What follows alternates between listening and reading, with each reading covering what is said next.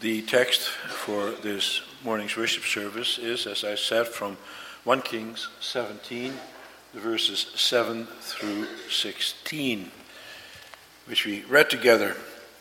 After the sermon, we will respond with singing from Psalm 33, the stanzas 1, 3, 5, and 6. Beloved congregation of our Lord and Savior Jesus Christ, brothers and sisters, as you know from the last time we dealt with Elijah, his life is in danger. King Ahab wants Elijah dead. He sees him as a big troublemaker. He blames Elijah for stirring up the Lord's anger against him and for the fact that a severe drought has come over the land.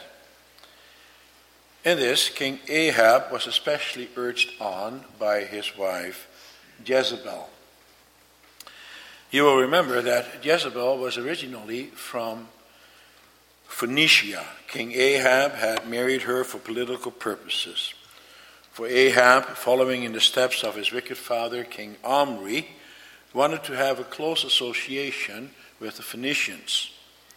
The Phoenicians were a seafaring nation and had influence and power all over the world of that day.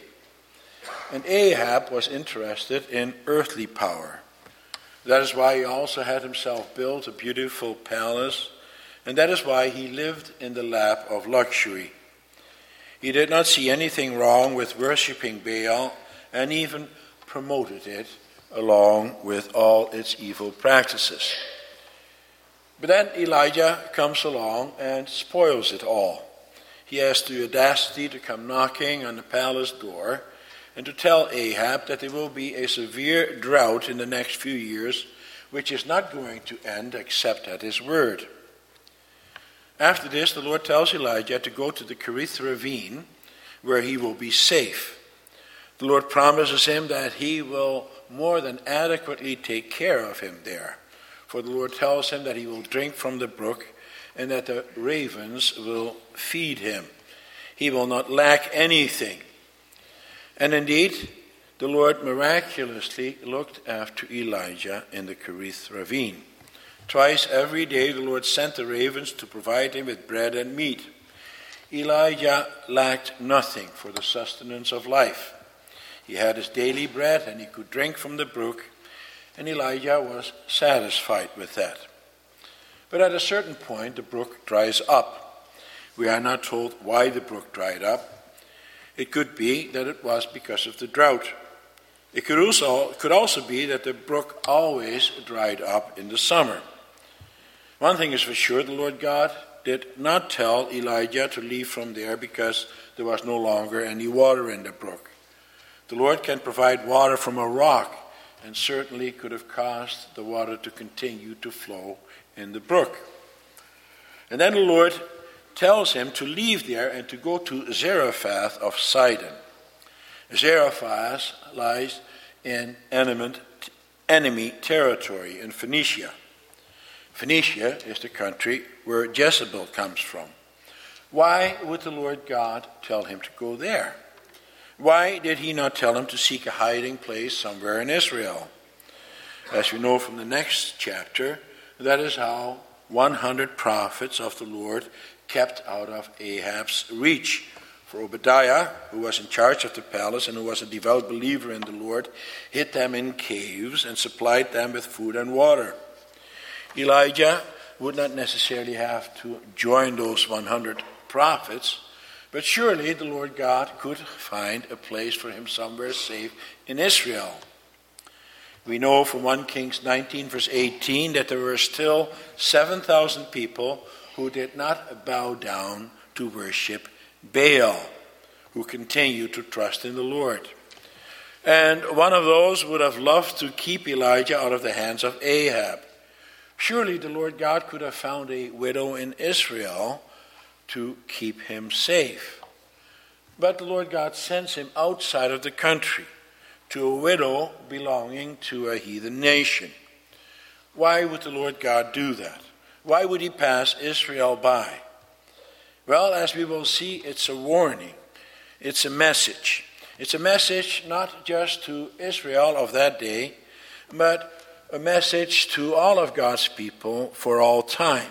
It's a message for the whole church, and therefore also to you and to me. Summarize the text as follows. The Lord sends Elijah to Zarephath as a warning to his covenant people. And then we will see three things. First of all, Elijah's faith.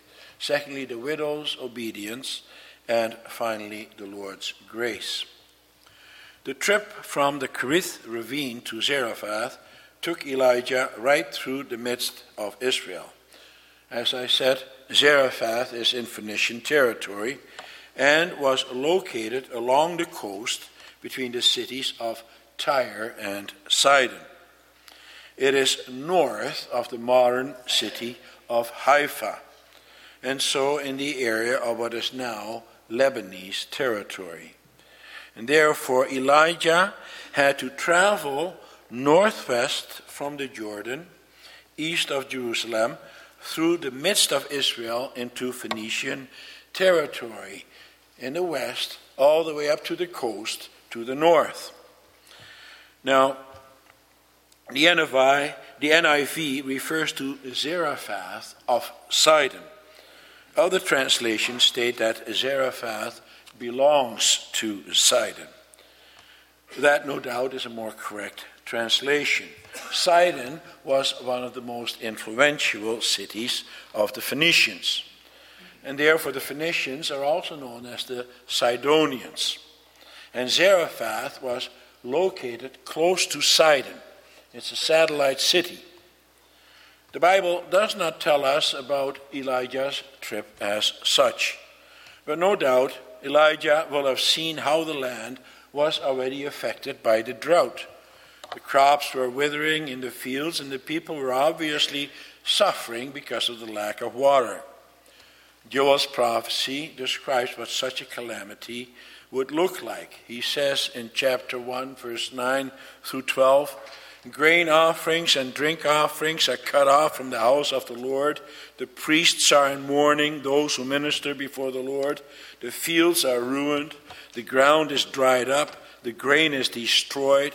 The new wine is dried up. The oil fails. Despair, you farmers. Wail, you vine growers. Grieve for the wheat and the barley, because the harvest of the field is destroyed. The vine is dried up and the fig tree is withered. The pomegranate, the palm, and the apple tree, all the trees of the field are dried up. Surely the joy of mankind is withered away. The drought affected everyone, including the 7,000 who were still faithful. However, for those faithful, it was not a punishment. For them, it was a reminder that they are dependent on the Lord. It was a reminder to them to continue to trust in Him. And as a believer, you are not anxious about what happens here in this life, but you expect the Lord God to take care of you and to continue to care of you even in times of hardship. At least that's the way it should be. Look at how Job reacted when everything was taken away from him. He continued to trust in the Lord. Although he suffered much and got little or no support from his friends and even his wife, he continued to expect his blessings from God alone. For he knew that only the Lord can provide for him. And in the end, Job was not disappointed, was he? For the rest of the people of Israel, however, the drought served as a punishment.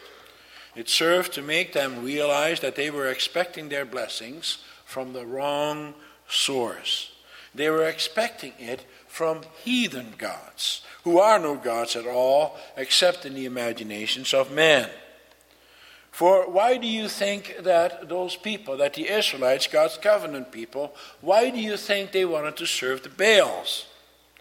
Well, because in this way, they curried favor with the other nations around them. Through trade and military alliances, they sought to gain prosperity. That was uppermost in their minds. Service to God was only secondary. Israel was interested in material things. And that is why the drought was also such a punishment for them, For those very things that they loved so much were taken away from them. But when you are a believer, then material well-being is always secondary. That's not what motivates you in life. To a believer, physical well-being is only a means to an end. You need food and drink so that you can live your life to the praise of God's glory. You need it to keep alive and to be able to serve the Lord your God. And that is why we also toil and labor, not only in order to serve the Lord, but also in order to be able to serve our families. We don't work so that we can enrich ourselves, but so that we can serve God and so that we can serve others. Israel had lost sight of that. She no longer lived out of the covenant promises of God. For the Lord had promised to look after them as long as they were willing to serve him. The people, however, wanted it the other way around. They would only serve him if their bellies were full, and only if they were comfortable. Their own well-being was more important than anything else. How different that was from the way that Elijah served the Lord. When he was told to go to Zarephath, he obeys. He knows that the Lord God will take care of him all the way. We do not know how Elijah was sustained during his trip, but we can be sure that the Lord made sure that he did not lack anything during his travels to Zarephath. Elijah's obedience and faith was an example to the rest of God's people. The Lord God had chosen him and equipped him to be a prophet. And that means that he had to be a carrier of God's word. He had to proclaim God's word, not only by his words, but also by his actions. Ultimately, that's also the task of every believer. That is also your task, and that is my task. For the Lord also gives you and me the office of prophet, priest, and king. He has chosen us. That's a great privilege. And he chooses us not because we have anything more to offer than anyone else. No, the Lord God chooses us out of his own good pleasure. He has made us part of God's covenant community. It's all his doing. But God's covenant community consists of those people who also respond to him and who acknowledge him by being obedient. Don't forget that the Lord God can choose anybody. And that's what he wants to show to his people Israel. For he chooses a woman from a heathen nation to bring glory to his name. He chooses a widow in Phoenicia to be an instrument in his hand to sustain Elijah, and thereby to sustain his word through him, the word that Elijah spoke against Ahab and against the disobedient people of Israel. And that brings us to the second point, namely the obedience of the widow. The Lord told him that he commanded a widow in that place to supply him with food. The Lord does not tell him how he will be able to identify her. He does not give him a name or an address. Elijah has to go on faith. He has to trust that somehow the Lord God will show him who she is. In that, he is also totally dependent on the Lord. He cannot go into that country full of strangers asking about widows, stopping people on the streets and asking them, "Excuse me, can you tell me where I can find the widow who will provide for me with food and drink during the drought, as the Lord, the God of Israel, has told me?" He would be laughed out of the country. No, he has to rely on the Lord to reveal to him the identity of the widow. When Elijah came to the town gate of Zarephath, his attention is drawn to a woman gathering sticks. From her clothing, he recognized her as a widow. He does not know whether or not she is the one chosen to supply him with food and drink. And so he asks her if she would give him a little water in a jar so that he could have a drink. This was not an unusual request. Strangers would not know where to get water from and would need help from the local citizens. The conventions of the day would require that such hospitality be extended. And so the widow does not hesitate to fulfill his request. That wasn't hard for her to do either.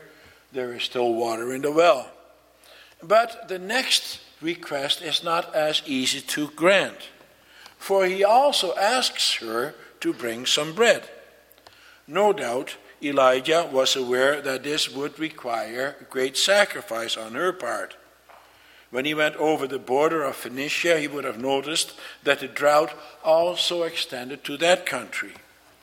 And he will also have noticed that the widow in front of him was not a rich woman, far from it.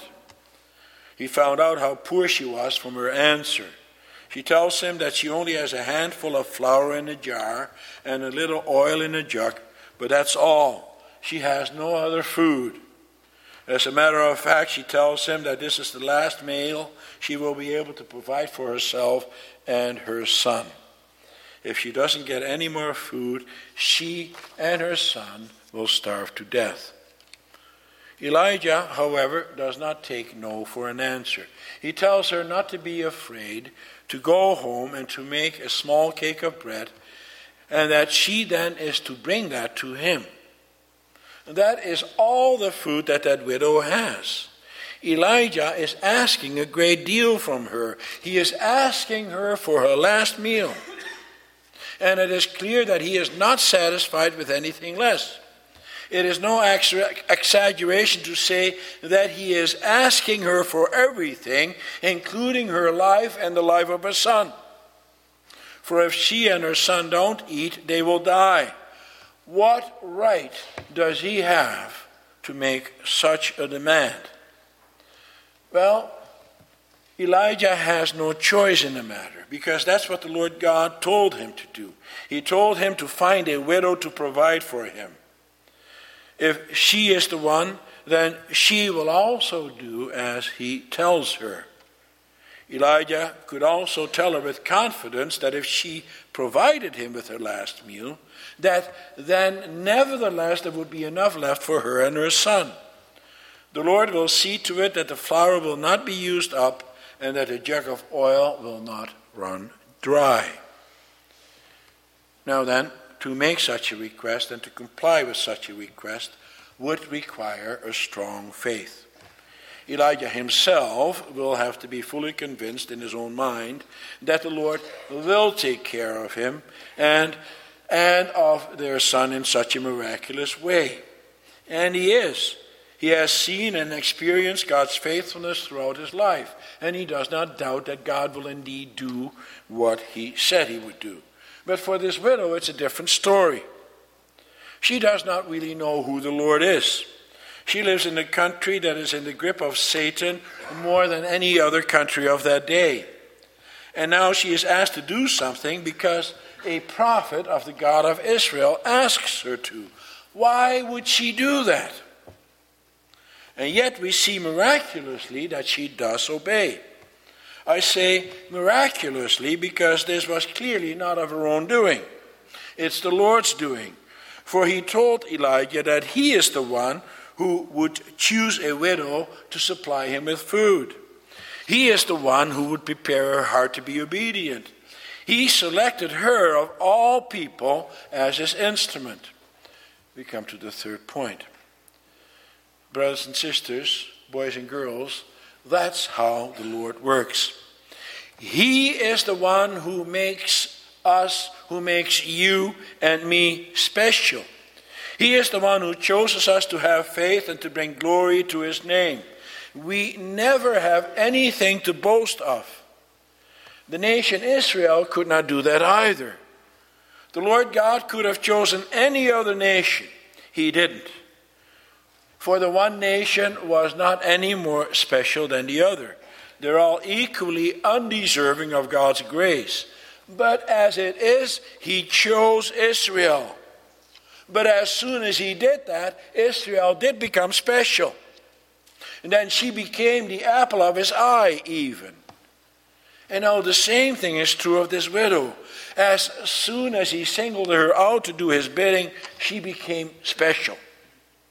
The Lord God used her to make her a blessing to Elijah and to the people Israel. But she too has nothing to boast of. nor do any of us. Listen to what Paul says in Romans 9 verse 16. It does not therefore depend on man's desire or effort, but on God's mercy. But now let's go back to the original question in the introduction to this sermon. Why do you think that the Lord God bypassed all the widows in Israel and went to one of the most wicked nations on earth and found a widow there? Why not to Israel itself? Well, the Lord Jesus makes that clear to us. He says in Luke 4, verse 25 through 26, I assure you that there were many widows in Israel in Elijah's time, when the sky was shut for 3.5 years, and there was a severe famine throughout the land. Yet Elijah was not sent to any of them, but to a widow in Zarephath in the region of Sidon. The Lord Jesus spoke these words to his own people in his own hometown, for they were about to reject him. They wanted nothing to do with him. And so he reminds them, if they do not relish in their special status, that then he would go elsewhere. If they do not want him, others will. And that is the message that the Lord God wanted to go out to the Israelites during Elijah's days. Israel had been specially chosen by God as his people. But Israel did not want him. They did not want to serve him. They wanted to serve the Baals. And it is for that reason that the Lord God sent Elijah to the Phoenicians. He will preserve his prophet, and therefore he will preserve his word there in that heathen country. By making him go to a widow amongst the Sidonians, the Lord God sends a very powerful message. But this is not just a message for Israel of that day. It is a message for the church throughout all ages. It is also a message for the church today. It is a message for you and for me. For the Lord God gives us a warning. He warns us that if we take our special status for granted, that then the Lord God will go elsewhere. Oh, sure, he will give us warnings and plead with us, just as he did to Israel. But if we do not heed his voice, then in the end he will reject us. He says that to the church, and he says that also to the individual believers. And brothers and sisters, and that includes you boys and girls and teenagers and young people, the Lord God has very much privilege to you. Most of you come from Christian families, from families that take God's word and his covenant seriously. And that is why you are baptized as a child, to indicate that you belong. And that God's promises belong to you, the promises of the forgiveness of sins and eternal life. And that's a wonderful thing. But if you take your privileged position for granted, if you are going to live like the world and set the same priorities as the world, then the time will come, if you persist in such behavior, that then the Lord God will take your privileged position away from you. He will go elsewhere. He will send his Holy Spirit into the hearts of those who are joyful recipients of God's grace and who are thankful for what God has done. But when you trust in the Lord and live out of the promises of God and rejoice in the wonderful position that the Lord God has given you as part of his covenant people, then you will also reap wonderful rewards. Look at how the Lord God blessed the widow and her son. Every day there was enough food for Elijah and the woman and her family. The jar of flour was not used up, and the jug of oil did not run dry. The widow gave everything that she had. She was even willing to risk her own life and the life of her son. She first gave, and then she received. You see, she had her priorities right. And in that sense, she was truly a child of God. For look at what the Lord Jesus did. He totally sacrificed himself The Lord Jesus, he gave everything that he had. He emptied himself of the glory that he had with his Father in heaven, and he became a man. And if that was not enough, he also gave his very life. But look at the reward that he received. He was restored to his former glory, and as it says in Philippians 2, therefore God exalted him to the highest place and gave him the name that is above every name, that at the name of Jesus every knee should bow in heaven and on earth and under the earth. The Lord blesses you when you have your priorities right. He blesses you when you make him number one in your life. And you see, the Lord God, he also demands everything from you and from me. He also demands your life. You are a priest. You are to sacrifice yourself to him. And that means that everything you have, you recognize, is first of all from God. It belongs to him. And you set your priorities right. You're also able to give before you receive, because it is only when you give that you will receive. We do not serve him so that we can gather up treasures for ourselves, but we serve him in order to glorify his name. And if that is your aim, then the Lord God will also bless you, whether you are poor or rich. For the believer knows that there is nothing more important than being a child of God. For he gives you an abundance of blessings, spiritual blessings, eternal blessings, wonderful blessings. Amen.